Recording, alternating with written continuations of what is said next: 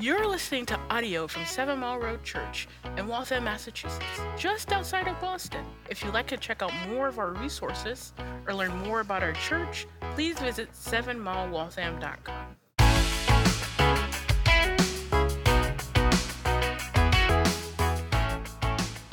So I am a lover of music, as many of us are. I'm sure many of you are. I'm not really a trained musician. I'm like the kid who listened to a lot of punk rock and just sort of picked up some chords in high school, and then the youth pastor handed me a guitar, and now here I am, But I know enough about music, and so I'd like to start with a really basic music lesson for us. Some I'm sure you guys all probably already know. But when it comes to a piece of music, every piece of music has a certain key, right? A key is a scale of notes around which a piece of music, a song, is built. And there are two kinds of keys. There are major keys, right? And then there are minor keys. Are you with me so far? Right? Major keys and minor keys. And at risk of, giving an oversimplification, typically songs in a major key are more celebratory and happy, right? And songs in a minor key are a little more somber. So I don't know how it happened this morning. Setup team got here, we're all serving, and somehow we're singing, Celebrate Good Times by Kool and the Gang, I think, That is a major key song. Or Happy Birthday. Happy birthday to you. That's a celebratory. I don't know why I sang it as if you didn't know it, but just in case, right? That's a major key song. Or the wedding march, if you go to a wedding and you hear it, right? That's a major key song. In fact, if you go on YouTube, you can find people jokingly taking common major key songs like that and putting them in the minor key, and it's very disorienting, right? Makes them sound sad.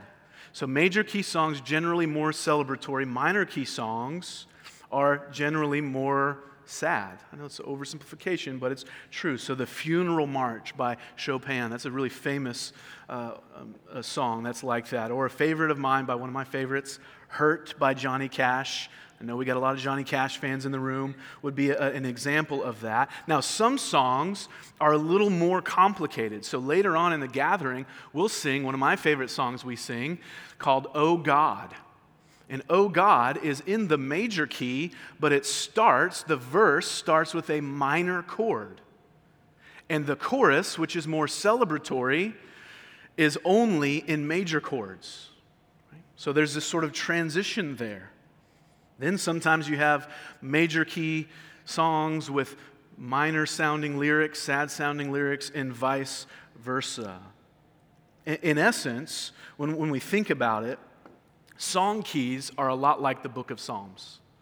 We've been walking through various Psalms this summer, and being like the book of Psalms, they're also a lot like our own lives, right? They're a mixture of major keys, celebratory moments, joyous moments, and minor keys, difficult, hard, sad moments. And sometimes it's complicated. Sometimes those things are completely and totally jumbled up together. And so if we use this grid of major keys, happy, minor keys, sad songs, Psalm 42 would fit in the minor key category this morning.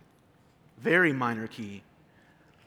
We've mostly looked at songs. If we look at the Psalms we've considered so far, most of them have been major key songs. They've been celebratory. They've been pointing us to the joy of the Lord. Psalm 32 ends with a major key, but it starts sort of in a minor key way. But this is a sad song. This is an honest prayer from someone who's deep in the throes of what we could call a spiritual depression. That's a phrase I get from Martin Lloyd-Jones. He was a Welsh physician turned pastor who preached a sermon series on this in 1965 that later became a book called Spiritual Depression, Its Causes and Its Cures. Other Christians in the past have called this the dark night of the soul. It's a deep sense of sadness, in sorrow and distance from God. And it's more than just, feeling sad sometimes. It's something that seems like it's impossible to overcome. It's a spiritual depression. As the psalmist describes it, it's the moments when, the prolonged moments when our souls are cast down. There seems to be nothing to lift them up. Now, when we talk about depression more generally, this is something we know is not just the struggle of the psalmist. It's something that's very common in the world around us. The percentage of U.S. adults who report having been diagnosed with depression at some point in their lifetime has reached 29%, a recent Gallup poll has shown. And that's a 10-point increase since 2015. The percentage of Americans who currently have or are being treated for depression has also increased to 17.8%, which is about a 7-point increase since 2015. This is in the U.S., so just so you know, we're talking about close to 60 million people who, whether Christian or not, might hear the description of this psalm and say, I feel like that right now. And we know this is a common struggle. It's not a new struggle because at this writing, think of what the Psalms are. Look at the superscription in verse 1. To the choir master, a maskil of the sons of Korah. Now, who were the sons of Korah? They were priests. They were Levites who were essentially the song leaders in the Old Testament for Israel. They were the worship leaders. 2 Chronicles 20:19 describes their song leading. The Korahites stood up to praise the Lord, the God of Israel, with a very loud voice. That's what they did. But we know it wasn't just major key, happy, celebratory psalms, right? This was a psalm, though very personal, that was sung in the corporate gathering of the people. Meaning it wasn't just one person's experience. It was the collective experience of God's people. And again, we should find this encouraging, right? That scriptures speak directly to such a common problem that we struggle with, that our world struggles with today. God isn't silent on the issue of depression, on deep discouragement, on the dark night of the soul. We see in Psalm 42, we've seen it time and time again in the Psalms. Whatever the experience, whatever the struggle, no matter how dark it is, we are to bring that to God. We're to pour out our hearts to Him in prayer, knowing that He hears us, that He's with us, even when we don't feel like it, even when He feels distant. Now, I want to give a disclaimer this morning. It might be obvious, but I think it's important. We're not going to say all there is to be said about depression. I think that's obvious, but just to remind you, there's a lot of ink spilled on this issue. Our task, my task this morning, is to expound the psalm. Much more can be said. I think in a lot of ways, much more should be said. But what we do find here is simply this. So if we're to sum this up, what is Psalm 42? We find a pattern for how to respond when our souls are downcast. That's what Psalm 42 gives us. How to tell our souls to hope in God when we feel like we're in the throes of deep discouragement or spiritual depression. And we're going to work through this psalm with 3 questions that we're asking ourselves in these moments. We're asking them with the psalmist. Number 1, what am I feeling? We see the psalmist is honest about his internal struggle. That's number 1. Number 2, what's happening around me? That's where we see the psalmist's external circumstances. And number 3, what do I do about it? How does the psalmist respond? Number 1, what am I feeling? Internal struggle. Number 2, what's happening around me? External circumstances. Number 3, what do I do about it? How do I respond? Okay? So as we jump in, number 1, what am I feeling? This is where we see the psalmist's internal struggle. One of the first things we notice about the psalmist is that he vividly describes his internal struggle. He is very self-aware here of what's going on before. As I've said before, I think this would be a great study to do. You could get a really great picture, a theology of human emotion from the book of Psalms. Right? And we see this here. Psalm 42 is no exception. He doesn't suppress or ignore his emotions. He's not a stoic. I think sometimes people, try to equate Christianity with stoicism. Well, if you're going to be a good Christian, when you feel these sort of deep longings, these sorrows, you feel just push it down, put on a brave face. It's not what he does. Nor is he led by his emotions. They're not the final dictating factor in where he's headed spiritually. We'll see that later. He doesn't fall captive to either of those extremes, which I think are common in the world around us. But what he does do is he honestly and clearly describes his internal struggle. And he's no holds barred in the language that he uses. We see first, so what is his internal struggle? We see first that he speaks of longing. Look at verse 1. As the deer pants for flowing streams, so pants my soul for you, O God. My soul thirsts for God, for the living God. When I became a Christian, our church sang a song from this, and it was very major key. As the deer panteth for the water. Anyone heard that one? No, just me? Okay, great. You know what I'm talking about. And it has this idea of this sort of beautiful picture of longing for God. And I think that's true in Scripture. We see that. But that's not what's happening here. It's actually not a very happy picture. You're meant to picture a deer who is about to die of thirst, right? Emaciated, panting. If you're thirsty, this might sound obvious, that means there's probably no water around. And there hasn't been water around for a long time. This is a picture of someone who is dying of thirst. So I think when we tend to think of this verse, we focus on the good side of longing, but the thirst image gives us this idea. What he's saying is, God, I want you, but you are nowhere to be found. That's how he feels. That's the depth of his longing. I wonder have you ever felt that way? God, I want you, but you're nowhere to be found. I read the scriptures, and I feel nothing, right? I pray, I pour out my heart to you, and it seems like the prayers just stop at the ceiling. God, I know cognitively, right? I know the theology that you're with your people, but you feel a million miles away. I'm thirsty for you, God. I'm lonely, even though I might be surrounded by a ton of people. I'm dying of thirst for your presence. God, where are you? That's what that image is meant to convey, this longing for God because he seems nowhere to be found.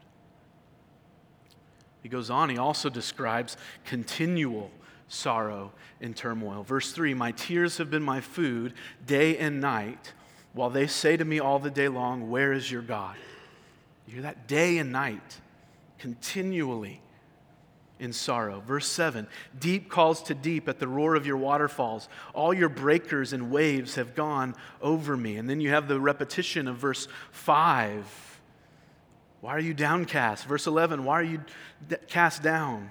God, where are you? Again in the next chapter, 43, verse 5, this repetition.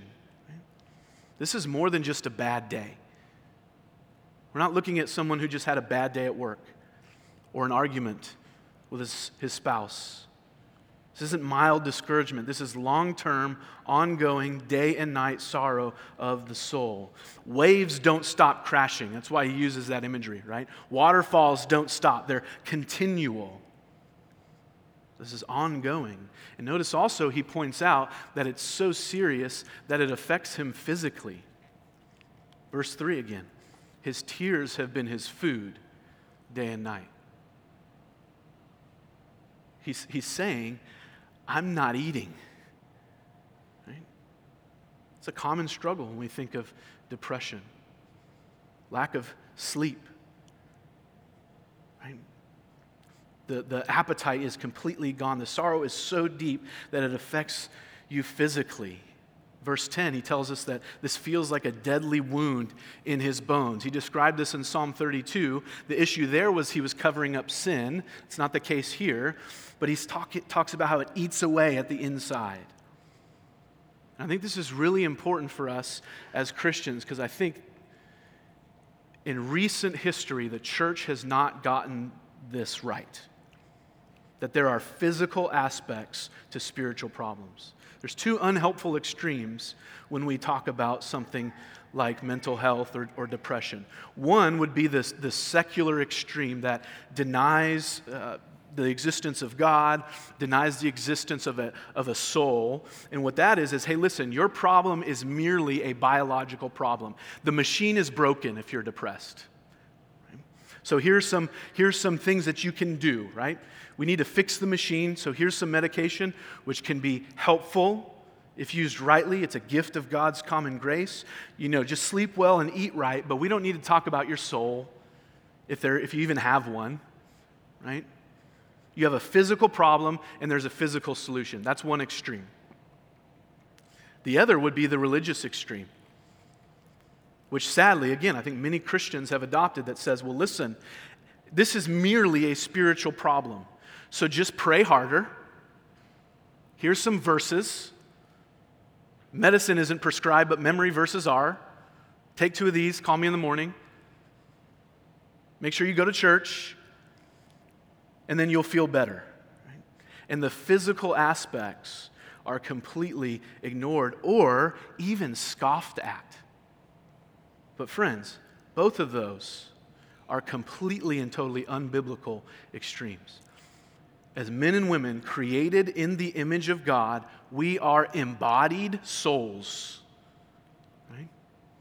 We are physical and spiritual. Martin Lloyd-Jones, I mentioned his book before, he says this: you cannot isolate the spiritual from the physical, for we are body, mind, and spirit. The greatest and best Christians, when they are physically weak, are more prone to an attack of spiritual depression than at any other time.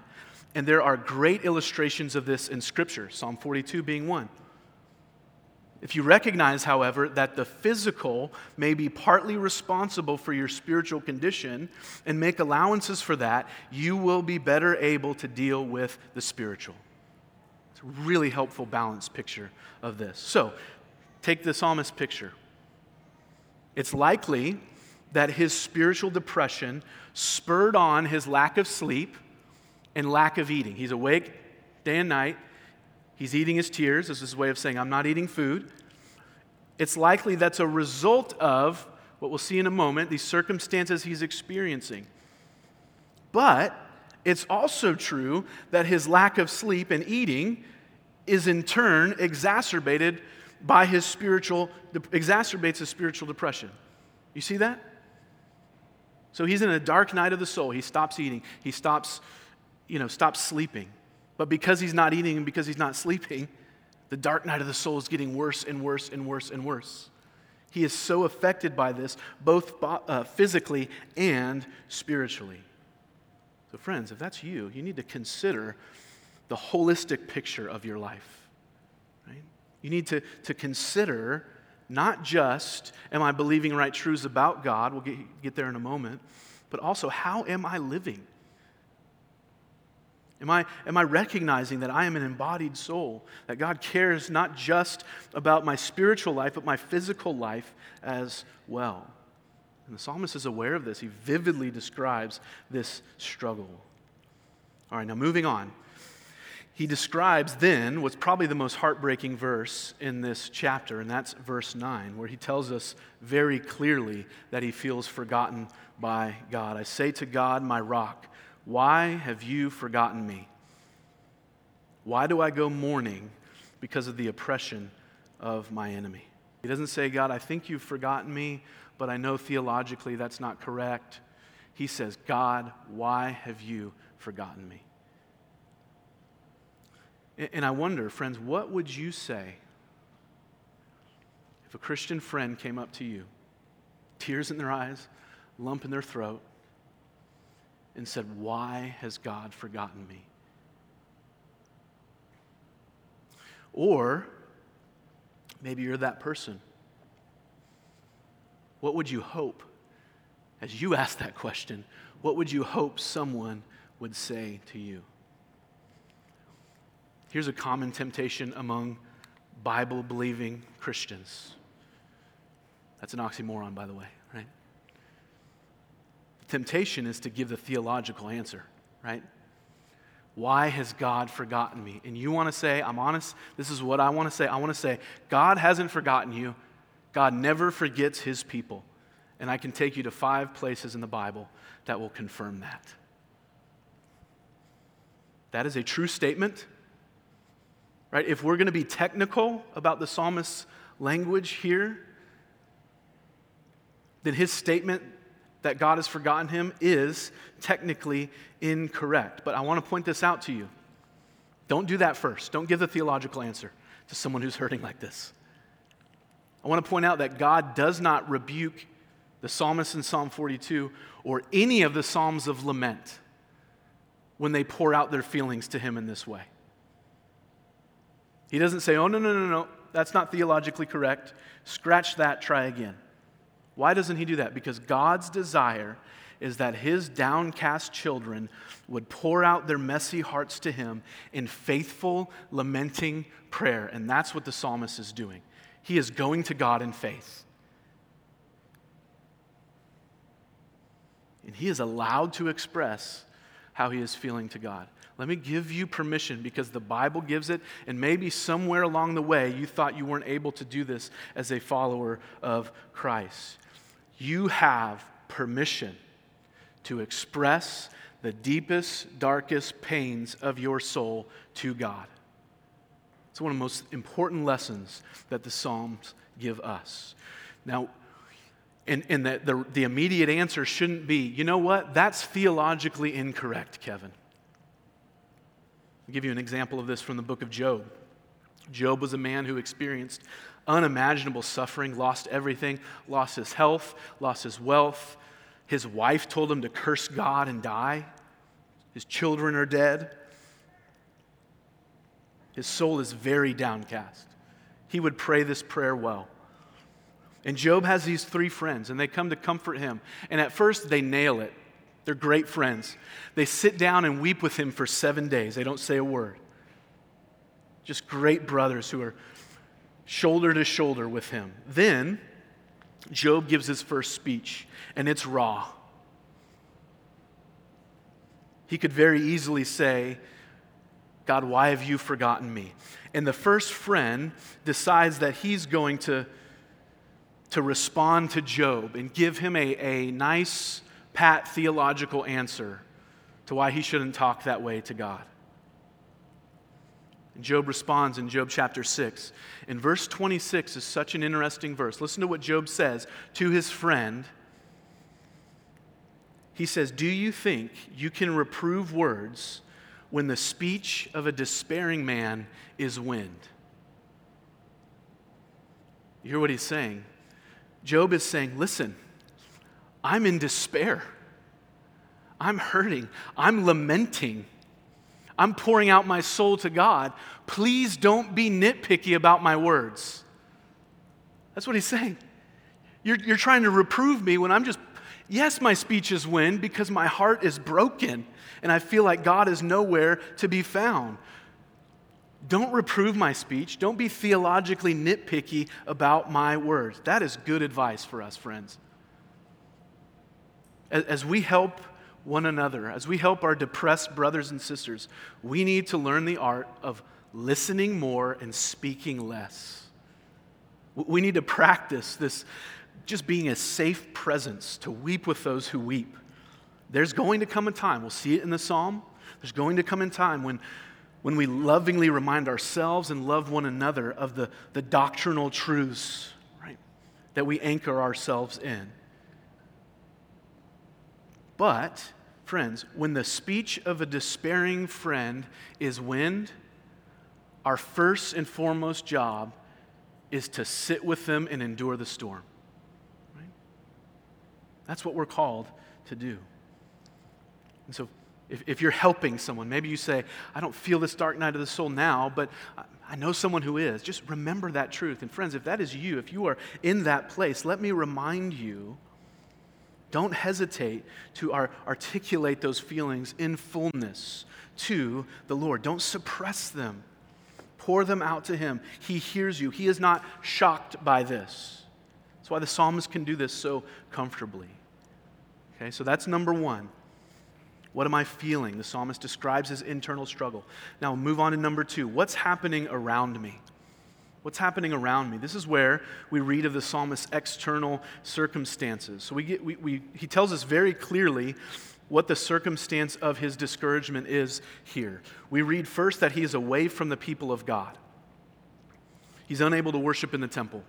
And that breaks his heart. Verse 2, when shall I come to appear before God? And what he's talking about there is temple worship in Jerusalem. Verse 4, he says, these things I remember as I pour out my soul, how I would go to the throng and lead them in procession to the house of God with glad shouts and songs of praise, a multitude keeping festival.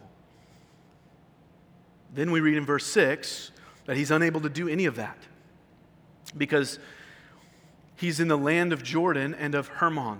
So this would have been north of the Sea of Galilee. And what he's essentially saying is, I am very far from Jerusalem, where the temple is and where my people are. Now, we don't know why he's kept away. Some have speculated that the sons of Korah are writing of the story of David when he's fleeing from Absalom, his son, when he's exiled from the city. Might be the case. We're not really sure.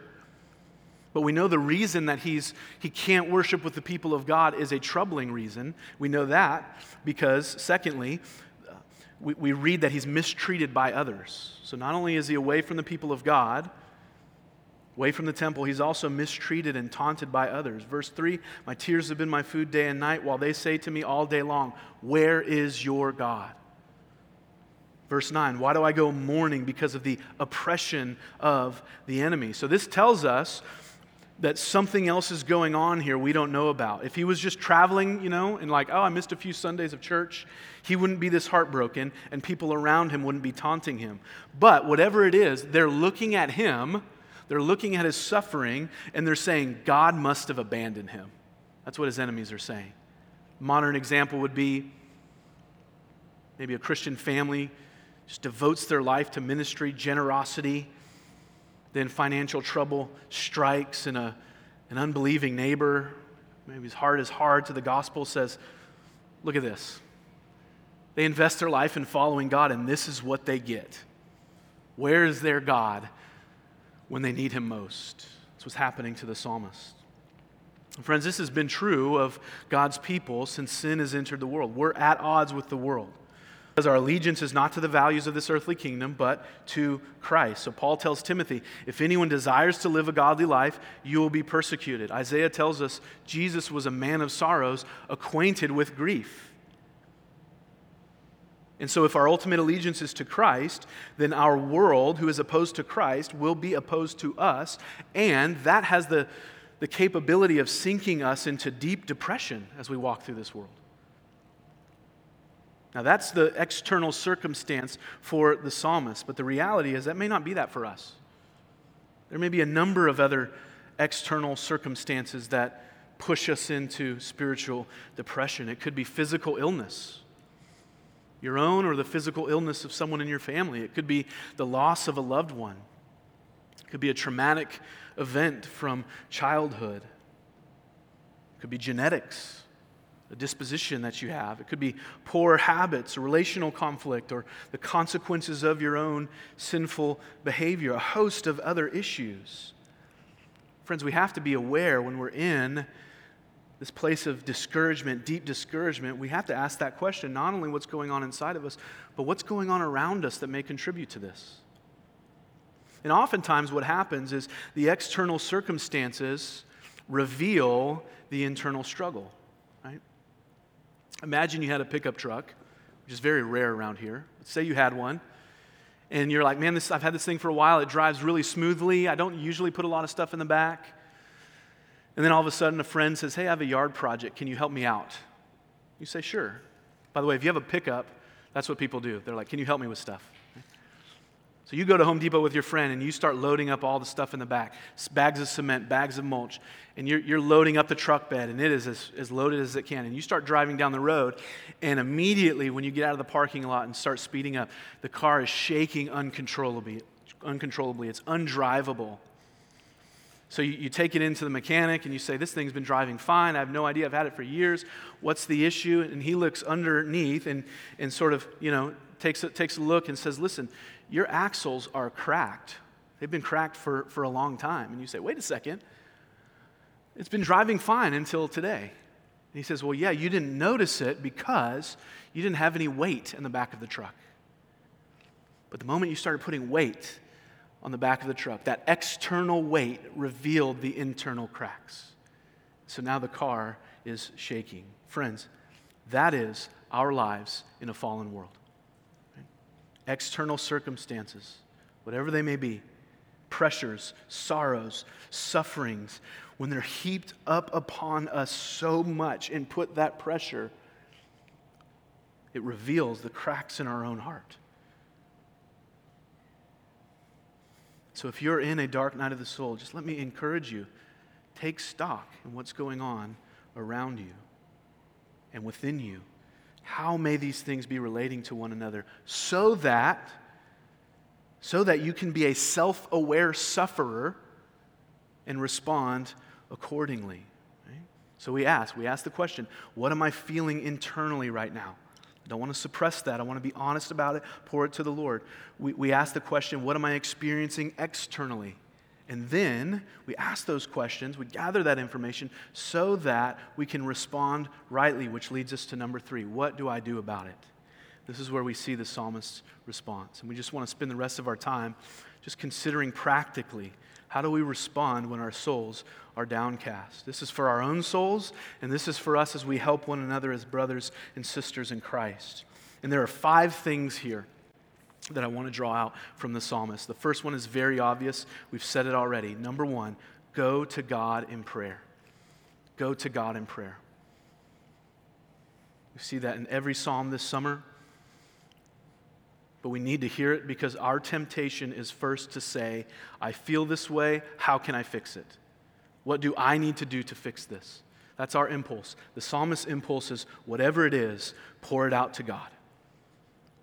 It's not the only thing we do, but it's the first thing we do. Ed Welch, in his book, Depression, Looking Up from the Stubborn Darkness, he says this: you're standing at a crossroads, and you'll take one path or the other.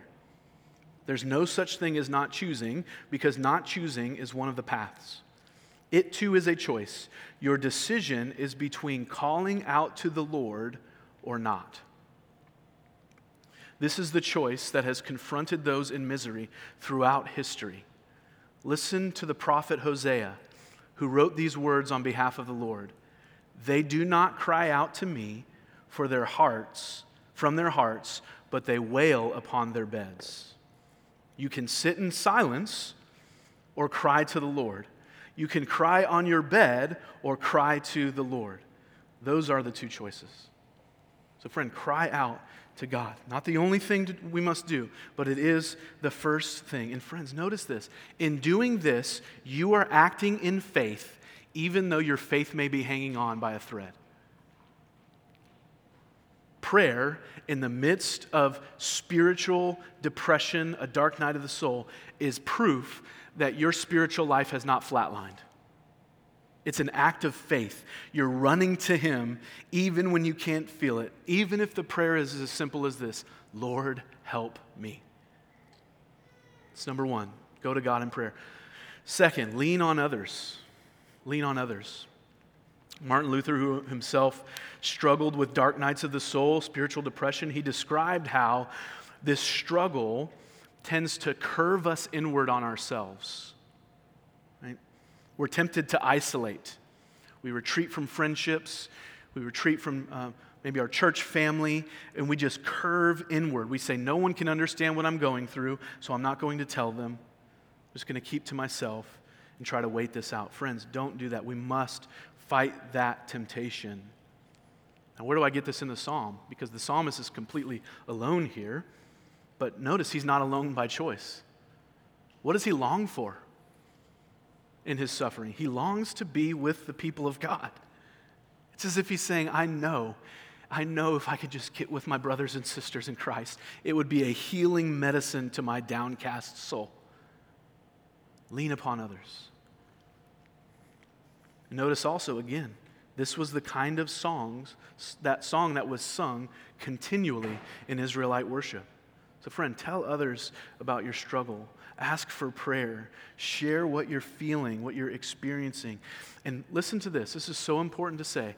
If you do that in your Christian relationships in the church, and you continue to do those things, and you still feel stuck, you may need help from a counselor. You may need some professional help. And there should be absolutely no shame in that. That is one of the reasons we partner with the Boston Center for Biblical Counseling. And because I work there. But the first reason is because it's a great ministry that provides gospel-centered, clinically informed counseling for those who are in need. That may mean what leaning upon others is, but don't isolate. Number 2, lean upon others. Number 3, remember. The psalmist, he reminds himself, notice several times he reminds himself of God's past faithfulness. Right? Verse 4, these things I remember. Verses 5, verses 11, I shall again praise him. When you don't feel like the promises of God are true, you and I have to remind ourselves that they are. The promises of God are not based upon our feelings. They're based upon God and his character, which are unshakable. So the psalmist says, listen, it feels like you've forgotten me now, but I remember the sweet sense of your presence in the past, and I'm confident that I will sense it once again. So we must assess our feelings properly, but we can't be directed by them. We must lead our feelings by remembering the truth of God's promises. Promises like Deuteronomy 31:8. It's the Lord God who goes before you. He will be with you. He will not leave you or forsake you. Do not fear or be dismayed. Or, most importantly, the promise of Christ. Have you noticed, as we've read this psalm, Psalm 42, it is a psalm that Christ could have easily prayed as he faced the cross. It's one that he certainly fulfilled as he endured the cross, his own dark night of the soul. What did Jesus say? When he was on the cross, he said, I thirst.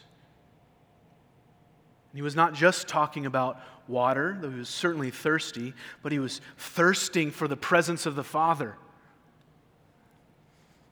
He was forsaken by God as he endured the cross because he was bearing our sins and our sorrows. And then he was delivered up and raised from the dead. He died to pay for our sins. He raised to defeat sin and death. And he promises to return to do away with all sin, sorrow, and depression. That's the promise of the gospel. And those who turn from their sin and trust in Christ are redeemed, and they're given this promise. How does the book of Matthew end? What does he tell his disciples? And by way of extension, you and I, Christian, he says, behold, I am with you to the very end of the age. Not only I'm with you as someone who doesn't understand, Jesus says, Christian, I'm with you as one who has endured the same thing for you.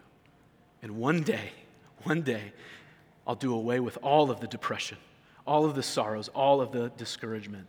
So friends, remember the promise of the gospel. Fourth, reflect on God's sovereign love. I love this here because the psalmist gets very theological in verse 7 when he says, deep calls out to deep at the roar of your waterfalls, all your breakers and your waves have gone over me. You notice what he says there? Whose waves and breakers? Whose waterfalls? God's. He doesn't say these are the world's breakers or my circumstances' breakers or the devil's waves. These are God's, and this is not an accusation. It's a comfort. It's the reason you and I can pour out our spiritually depressed hearts to Him because we can be confident that none of this is outside the sovereign hand of God. That's what the psalmist believed.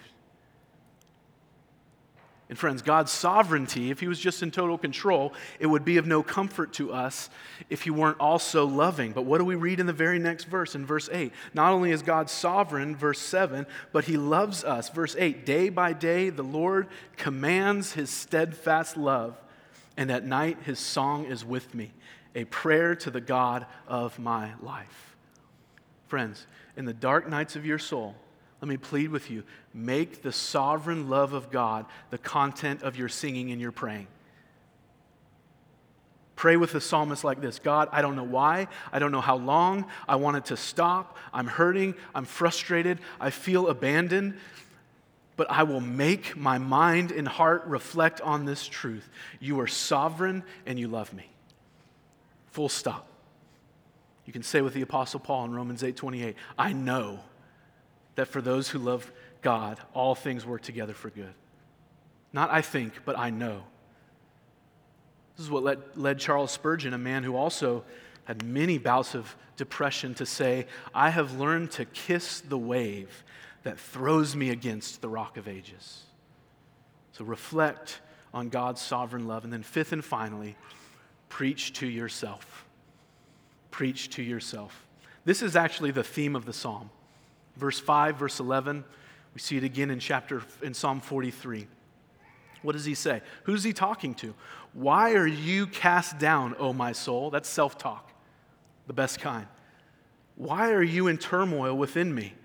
Hope in God, for I shall again praise him, my salvation and my God. Listen to what Martin Lloyd-Jones says on this issue of preaching to yourself. This is a long quote, but it's worth it. Have you realized that most of your unhappiness in life is due to the fact that you're listening to yourself instead of talking to yourself? Take those thoughts that come to you the moment you wake up in the morning. You've not originated them, but they start talking to you. They bring back the problem of yesterday. Somebody is talking. Who is talking? Yourself is talking to you. Now, this man's treatment in Psalm 42 was this. Instead of allowing this self-talk, the self talk to him, he starts talking to himself. Why art thou cast down, O my soul? He asks. His soul had been repressing him, crushing him. So he stands up and says, Self, listen for a moment. I'll speak to you. Do you know what I mean? If you do not, you have but little experience. The main art in the matter of spiritual living is to know how to handle yourself. You have to take yourself in hand. You have to address yourself, preach to yourself, question yourself. You must say to your soul, why art thou cast down? What business have you to be disquieted? You must turn on yourself, upbraid yourself, condemn yourself, exhort yourself, and say to yourself, hope thou in God, instead of muttering in this depressed and unhappy way. And then you must go on to remind yourself of God, who God is, and what God is, and what God has done, and what God has pledged himself to do. Then, having done that, end on this great note: defy yourself, and defy other people, and defy the devil and the whole world, and say with this man, I shall yet praise him for the help of his countenance, who is also the health of my countenance and my God. So, brothers and sisters, as we do battle with the minor key dark nights of our souls, let's commit, by God's grace, by the power of the gospel, to examine the inward struggle, the outward circumstances carefully, to help one another do the same, so that we can rightly proclaim the hope of Christ to our souls and to others. He is our hope. We shall again praise him.